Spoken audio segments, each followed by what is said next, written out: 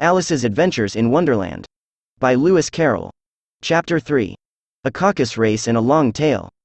They were indeed a queer-looking party that assembled on the bank, the birds with draggled feathers, the animals with their fur clinging close to them, and all dripping wet, cross, and uncomfortable. The first question of course was, how to get dry again. They had a consultation about this, and after a few minutes it seemed quite natural to Alice to find herself talking familiarly with them, as if she had known them all her life. Indeed, she had quite a long argument with the Lory, who at last turned sulky, and would only say, "I am older than you, and must know better," and this Alice would not allow without knowing how old it was, and, as the Lory positively refused to tell its age, there was no more to be said. At last the Mouse, who seemed to be a person of authority among them, called out, "Sit down, all of you, and listen to me. I'll soon make you dry enough." They all sat down at once, in a large ring, with the Mouse in the middle. Alice kept her eyes anxiously fixed on it, for she felt sure she would catch a bad cold if she did not get dry very soon. "Ahem," said the Mouse with an important air, "are you all ready? This is the driest thing I know. Silence all round, if you please." William the Conqueror, whose cause was favored by the Pope, was soon submitted to by the English, who wanted leaders, and had been of late much accustomed to usurpation and conquest. Edwin and Morcar, the Earls of Mercia and Northumbria. "Ah," said the Lory, with a shiver. "I beg your pardon," said the Mouse, frowning, but very politely. "Did you speak?" "Not I," said the Lory hastily. "I thought you did," said the Mouse. "I proceed." Edwin and Morcar, the Earls of Mercia and Northumbria, declared for him, and even Stigand, the patriotic Archbishop of Canterbury, found it advisable. "Found what?" said the Duck. "Found it," the Mouse replied rather crossly.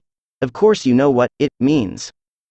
"I know what it means well enough. When I find a thing," said the Duck, "it's generally a frog or a worm. The question is, what did the Archbishop find?" The Mouse did not notice this question, but hurriedly went on, "Found it advisable to go with Edgar Atheling to meet William and offer him the crown.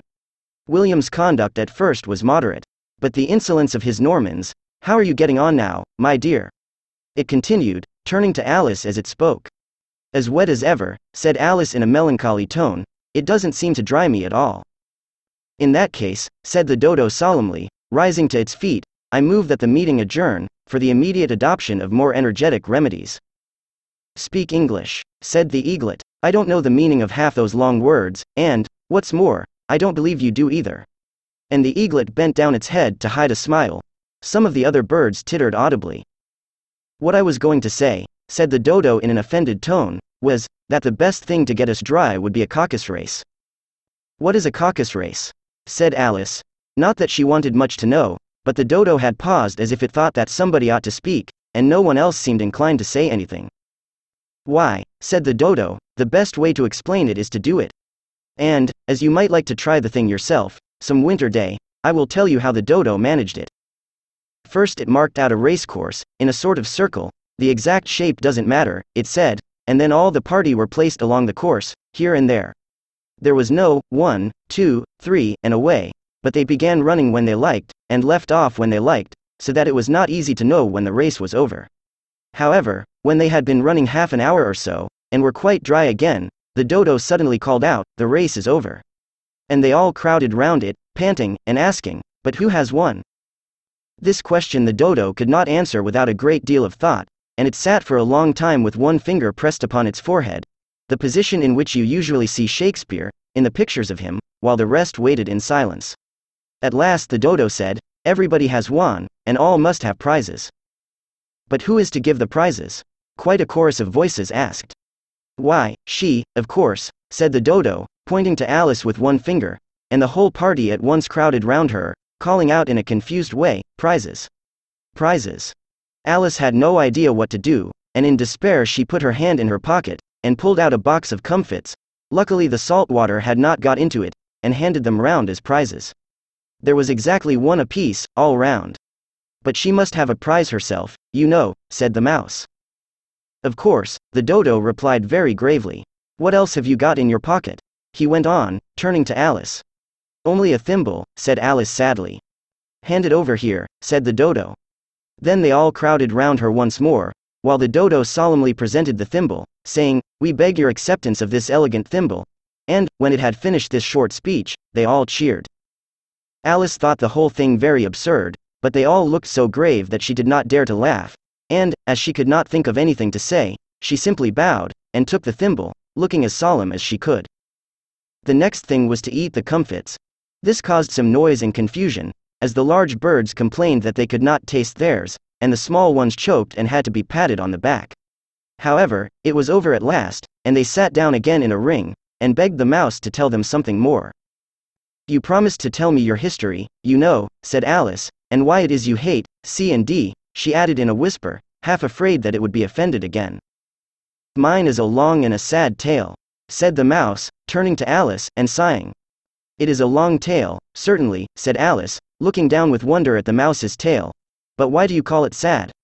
And she kept on puzzling about it while the mouse was speaking, so that her idea of the tale was something like this. Fury said to a mouse, that he met in the house, "Let us both go to law. I will prosecute you.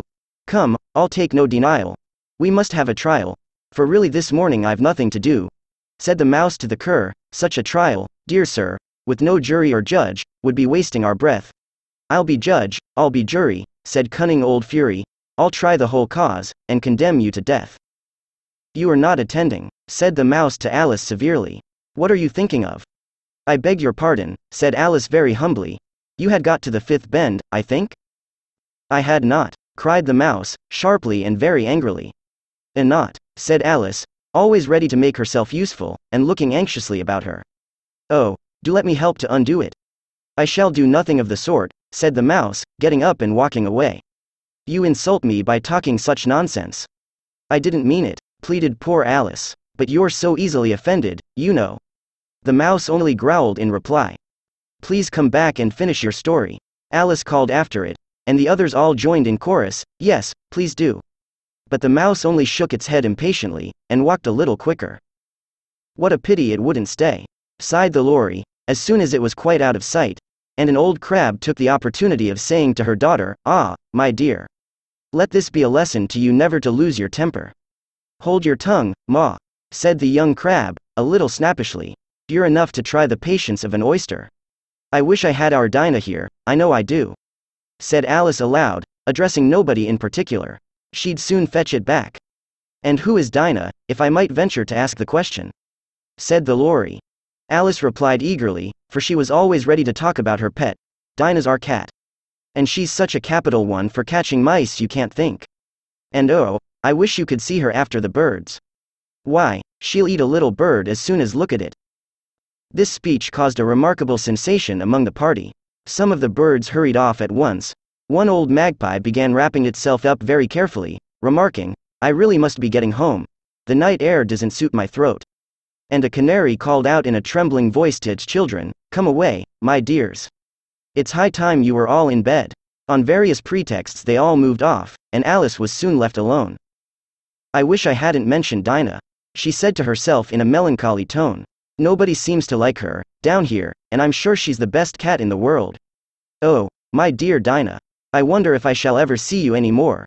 And here poor Alice began to cry again, for she felt very lonely and low-spirited. In a little while, however, she again heard a little pattering of footsteps in the distance, and she looked up eagerly, half hoping that the mouse had changed his mind, and was coming back to finish his story.